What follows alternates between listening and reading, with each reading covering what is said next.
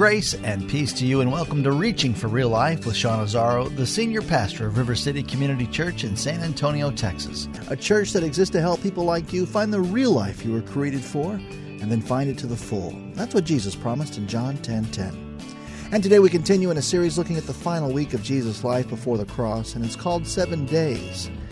Now things are starting to get tricky, where in John 15, Jesus says people will hate you because of me. Well, what did Jesus mean when he said that to his followers? Maybe that's already happened to you. More importantly, what can we do to keep our faith strong when we love Jesus but hate being hated? The message today is called Hostile Environment.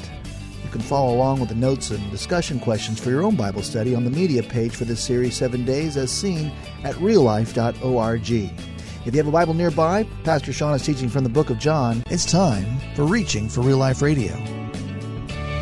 Topic today is living in a hostile environment. Jesus spent significant time on the night he was betrayed, his final serious big conversation with his disciples before he was crucified and resurrected. Kind of famous last words. He spent a significant chunk of time preparing them to live in a hostile world. And that's not fun to talk about.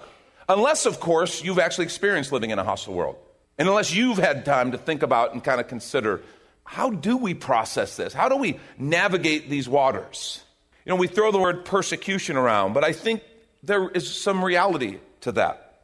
A few years ago, Kelly James Clark with the Kaufman Interfaith Institute wrote an article for the Huffington Post. And in it, he quoted German Chancellor Angela Merkel, who declared that Christianity is the most persecuted religion in the world. Now, when a national leader declares that, it's kind of a big deal. And, of course, all the appropriate voices cried out in criticism and, oh, no. Well, the problem is, a gentleman named Rupert Short did a recent research report for Civitas UK, and he confirms Merkel's claim. Clark says, we may not want to hear it, but Christianity is in peril like no other religion. While this is a contest no one wants to win, Short shows that Christians are targeted more than any other body of believers. Short's the author of the recently published Christianophobia, A Faith Under Attack, and he's concerned that 200 million Christians in the world, 10% of the global total, are socially disadvantaged, harassed, or actively oppressed for their beliefs. He contends that Christianity is actually facing elimination in its biblical homeland. Between half and two-thirds, listen to that, half and two-thirds of Christians in the Middle East have departed or been killed over the past century. He attributes the intolerance and violence towards Christians to the rising of Islamization of the Middle Eastern countries. Some of the oppression is government sanctioned, some of it's just government permitted, some is just government ignored. But it's happening, and it's real. And our brothers and sisters all over the world are actually experiencing it. Short says in 1990 there were 1.2 million Christians in Iraq. By the end of 2003, there were fewer than 500,000. In 2013, there were fewer than 200,000 Iraqi Christians. In 2010, al-Qaeda militants attacked a Baghdad cathedral, killing over 50 people and maiming many more. He says, while Iraqi Sunnis and Shiites are deeply divided over a lot of things, they are completely united in their persecution of Christians. Bishops and priests have been kidnapped, tortured, churches bombed, killing and injuring Christians. The message, sometimes sent in letter containing a bullet, has been delivered. Christians should leave or they should die. I mean, if you go through the different countries, it's fascinating. All the nations where Islam is the dominant religion, Christians are persecuted. And there's really not serious exceptions. There's laws, apostasy laws. There's all kinds of formal and informal opposition. It's interesting. Rowan Williams, who's the Archbishop of Canterbury, reminds us of something very important. He says this: Christianity is not an import to these countries. Some people think, well, you brought this oppressive religion and people are fighting back. That is absolutely factually false. It is not an import to these countries. The Christian communities are now being threatened and even wiped out are nearly as old as the New Testament itself. Christians have called these countries home for 2 millennia.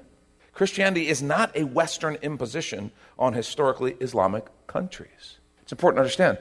Christianity existed in these nations 500 years before Muhammad, before Islam became an organized religion.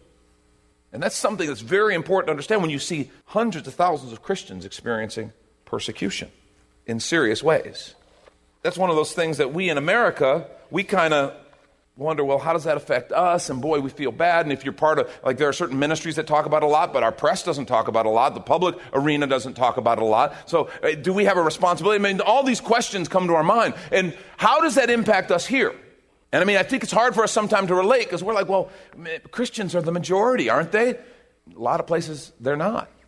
And it's interesting, when you talk about the U.S., you know, we haven't experienced persecution like some places. It's interesting, a couple years ago or last year, the Mayfields and Lori and I went to South Africa for a leadership conference from leaders all over Africa. And so there are a lot of leaders from northern Africa, which is largely Muslim. And these leaders shared some of their stories of persecution, of being beaten, imprisoned, of friends being killed, of threats, all this stuff. And it's like when you're sitting and listening, and then you want to complain about, we had a difficult board meeting, though. It was really hard. Our elders can be tough. You just realize, okay, we're talking about a different universe. But there are things in the United States that I think should cause Christians to wake up a little bit and say, wait a minute, maybe Jesus was talking to us too when he talked about this. Some of you may have heard of Atlanta Fire Chief Kelvin Cochran. A neat man. I got to meet with his attorneys, and just a small group of pastors a few months ago. This is a neat brother, soft-spoken, humble, godly man. He was raised in poverty in a single-parent home in the South, but he was taught a deep faith in God and a belief that America was a place of exceptional opportunity. Now, obviously, he experienced racial injustice. But even in the midst of that racial injustice, he was raised with the belief that not all people are like that there's possibility and hope, that God is bigger. And so that was his paradigm. That was his worldview. Well, he had this dream of being a firefighter. So in the midst of the racial injustice that was very real and present, he fulfilled that dream to become a firefighter in the all-white Shreveport Fire Department. He worked unbelievably hard. He studied unbelievably hard, and he excelled. And he began being promoted and promoted again. And ultimately, he became the first black fire chief in Shreveport history. Well, as chief at Shreveport, his career began to take off in a serious way. He was elected second vice president of the International Association of Fire Chiefs, then first vice president. He became president of the Metropolitan Fire Chiefs Association. 8 years after he became chief in Shreveport, Mayor Shirley Franklin recruited him to become Atlanta's fire chief. That's a huge promotion in a huge city. In 2009, Barack Obama appointed him U.S. Fire Administrator to run the Fire Administration, which is a division of FEMA, Federal Emergency Management Agency. So he had risen to the top. He'd been recognized by the president. He'd been hired to lead the nation's efforts on a national level. Well, Atlanta began to experience some problems in their fire department after his departure. And so they began to experience budget cuts. They had a shrunken, demoralized force. So the next mayor, Mayor Kazim Reed, Shirley Franklin's successor in Atlanta, recruited Cochran to come back and be the fire chief. And he did. He went back to Atlanta, eager, he says, to take on the challenge and to help rebuild the department that he had led to exemplary status. Well, he did that. He came back and he led that fire department back to being nationally exemplary. However, there's one problem. He's a very committed believer, and he's taught this men's Bible study at his church for years. And so out of that Bible study, he began to write this curriculum, and he published it into a book. Now, it was self-published. It was not like it was, some big national thing. It was just the thing he did, a project on the side through his work at church. He did not bring that. He'd never, impose that on people at work. He'd never had a discrimination claim against him. He never had any issues like that. He was very careful in how he conducted himself. He lived his faith with his actions and his heart, and was much more selective with his words. But the problem is, in this book, in a section under human sexuality, he wrote that God's design is that sex would be in the context of marriage between a man and a woman, and that any sex outside of that context is sin and dishonors God. And he included things like adultery, fornication, homosexuality. Well, the problem is he gave that book to a couple Christian friends at work who asked for it. He was friends with the mayor, and he gave him one as a gift. The problem is somebody showed a copy of that book to a city council member, a gay city council member who was a pretty vocal, militant member of the LGBT community. And he blew up, brought it before city council, brought it before the mayor, began to put pressure, began to create all kinds of noise. The mayor immediately backpedaled. Now, this was a friend. This was someone who had the mayor's support. This was a man who was exemplary in every way. The mayor put out a letter. Well, that does not represent us. We are not intolerant like that. Just this cover your tail letter. And they immediately suspended Cochran, and then they fired him. I mean, this man had unbelievable professional success, impeccable character, and they just fired him. Well, some folks came to him and said, we think you have a pretty serious lawsuit here. You've never. He had some of the most inclusive, he had policies of inclusivity. The LGBT community and others brought together to kind of talk about the firefighters and how they would work with the community. So he'd never had any complaints of any kind of discrimination. People said, you've got a lawsuit. So he did. He brought a suit against the city. And that suit is still underway. What's fascinating is I was like, man, this is a black, highly successful leader in Atlanta with a large Christian community. I said, what about Christians who knew? What about Christians who work for the city? I asked him, and he said, they are terrified. You are living under the radar because Christianity has basically been considered hate speech. It's not formally published that way, but that's the way it's being treated. And you're like, man, if a guy like this doesn't have any protection. He served as President Obama's fire chief over FEMA. And you just realize how real that is. You know, we hear the cases of the baker having to bake a cake for a wedding that their faith prohibits. And so they don't feel like they can support it. But you see them being economically pressured and being threatened to run out of business. And you begin to see, wow, something's changing, something's shifting pretty seriously and pretty quickly. And so this conversation about persecution really isn't about them over there and those poor souls and what can we do to help them. It's what's actually happening here. It's not how do we help them navigate, although we should have those conversations, but how are we going to navigate the changing landscape that we see before us? See, I told you it wasn't going to be a feel-good message, but there is good news.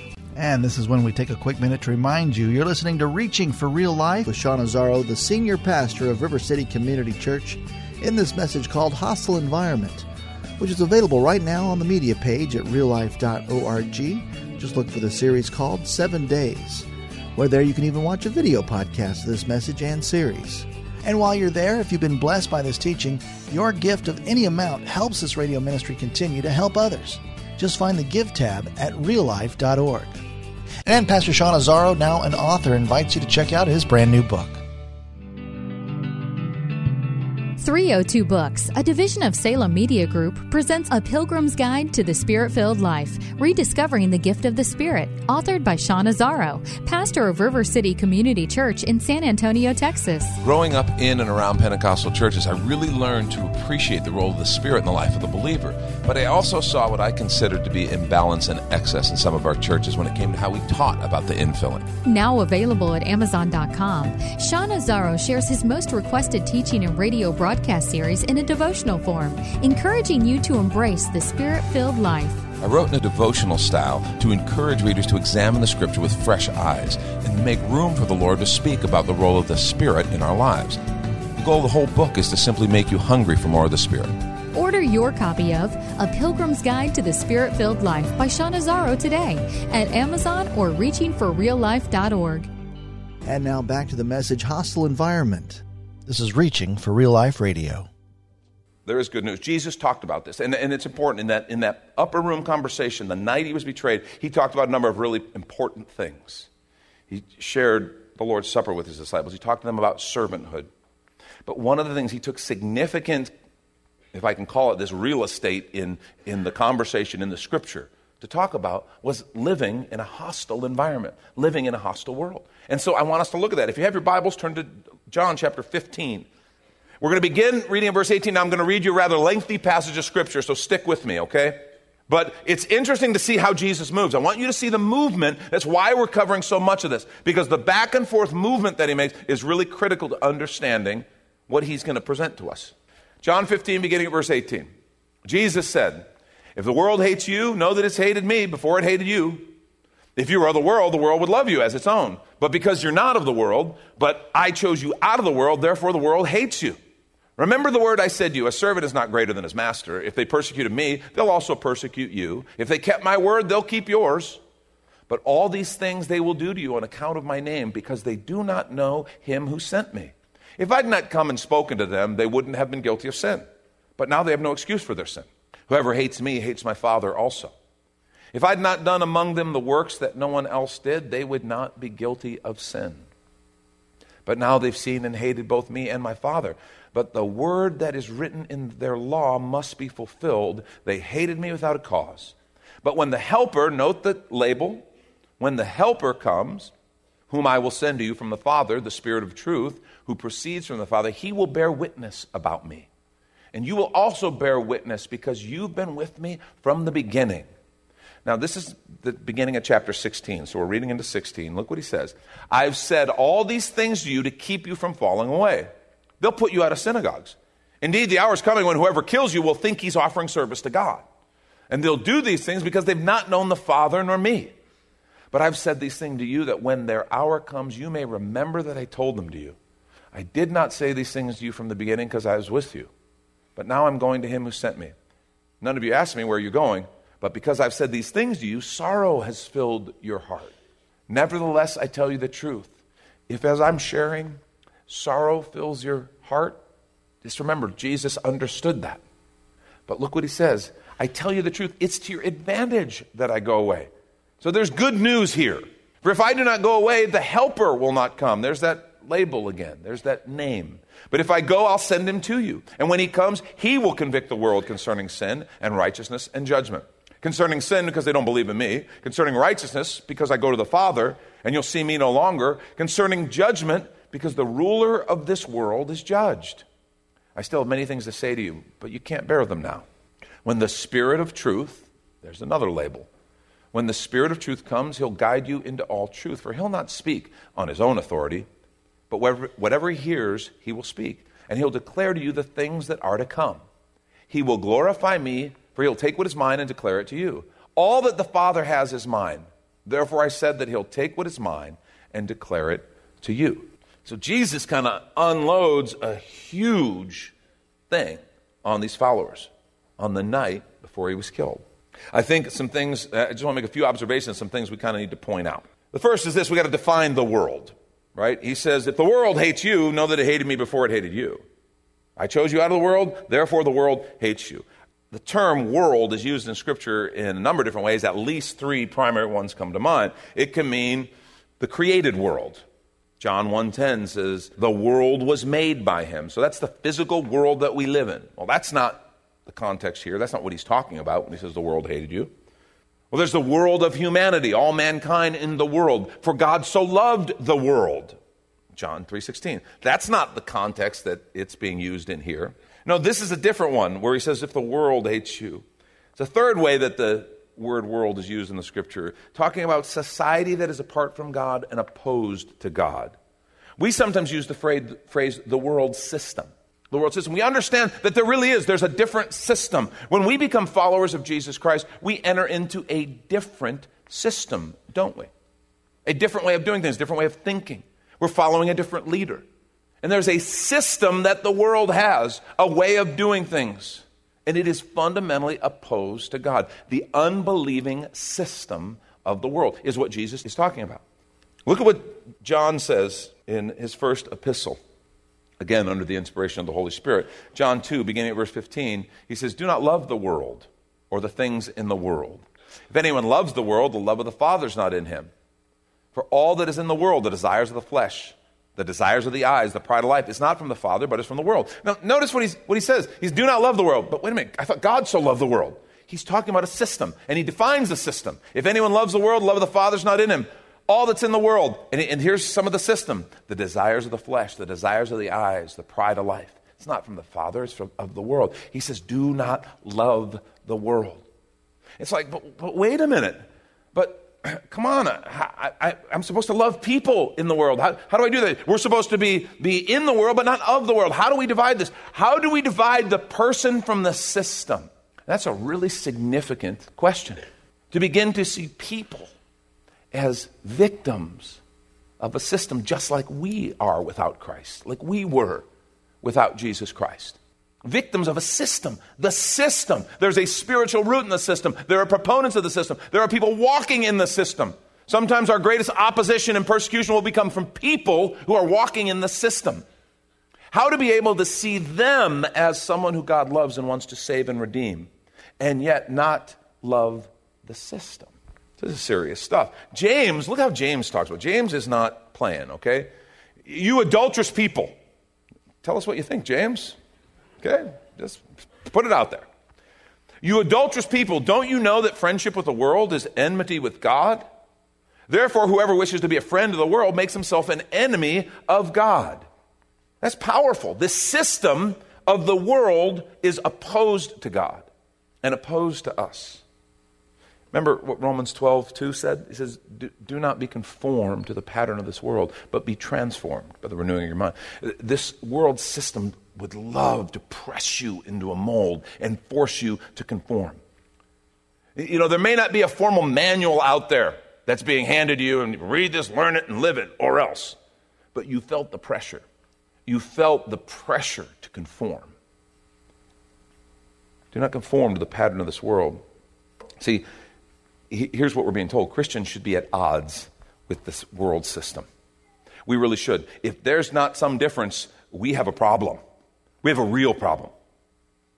Our purpose should be fundamentally different. When we get up in the morning, the reason we get up, how we live our lives, what we're living our life for, should be vastly different than those who don't proclaim the name of Christ. If it's not, we have a problem. Our values should be different. The things that we hold most dear, to use the phrase, the hills that we'll die on, should be really different. Our values because of Jesus, because of his presence, because of his spirit, because of his leadership in our life. Our goals should be very different than the goals of the world system. It should be. Our objectives. We should be different. And if we're not, we have a problem. Now, this is interesting, the progression of opposition in the scripture we just read. Okay? There's 4 different levels of opposition that Jesus talks about. The first is hatred. It says, if they hated me, they're going to hate you. Persecution. That's when it gets formal. Or expulsion. He says, they'll throw you out of the synagogue. There'll be religious people who, when you truly begin to follow Jesus, instead of being controlled by their rules and their desires, they're going to make you an enemy. They'll throw you out. And ultimately, even death.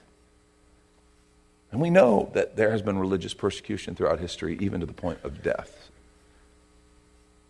It's one of those things, you just say, why? Why the hatred? What is the hatred all about? I mean, I understand. In places, we use the example of Northern Africa, the Middle East, and places that are dominated by Islam. At least you understand, and especially those who are more radical in their teaching. Not all Islamic clerics or not all Islamic teachers teach the same way. But you understand why they say, yeah, Christianity is opposed. It's a different religion. And you can understand why some people have this animosity towards it. They clearly understand, yeah, we're going one way, they're going another. Those who don't aren't paying attention. But I can understand. But I think about here in America, all the animosity I see from kind of mainstream press and mainstream media and all the things that come out, and you're just like, what is the deal? What did the Christians ever do? When you stop and think about it, anytime I go, if I go to a homeless shelter, a soup kitchen, some place that takes care of AIDS patients, I will find Christians. They're serving, working, helping. Christian do-gooders. That's what they do. Because their Lord Jesus told them they should help the poor, they should help the sick. He said, when did we go to prison and visit you? When were you sick and we helped you? When you did to the least of these, my brothers, you did it to me. It's part of our DNA. You go to hospitals, you see those little ladies in blue or pink, those volunteers sitting up front who help you get to the right room. They're Christians. In fact, step outside, look at the word written on the side of the building. Oh, yeah, it's a Christian group that started this hospital. Orphanages, food pantries.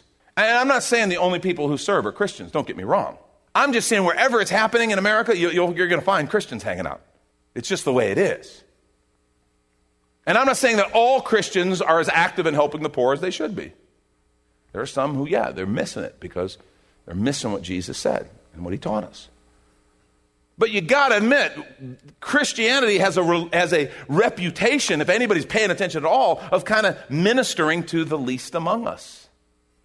Starting schools, starting hospitals, organizations. what's the hatred about? Well, I think Jesus, what we just read, I think he helps us explain that a little bit. And I think it's helpful for us to understand that. If you've been kind of scratching your head going, I don't get it. Well, listen to what Jesus said. Remember what he said? He said, you identify with me? Yeah, that's why.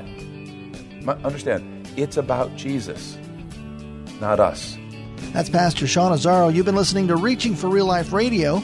And if you'd like to hear this full message called Hostile Environment, or this whole series on the final 7 days of Jesus' life before the cross, it's available right now on demand at reallife.org. And while you're there, we'd appreciate your feedback. You can leave us a note on our Contact Us page, or even better, your financial gift helps this radio ministry continue. Find that Give tab at reallife.org. But of course, you're invited to visit and join us at River City Community Church, located on Lookout Road right behind Rotama Park, next to the Real Life Amphitheater. If you'd like to call the church, the number is 210-490-5262, as Reaching for Real Life Radio is a service of River City Community Church. We hope you join us again next time as you travel the road to real life.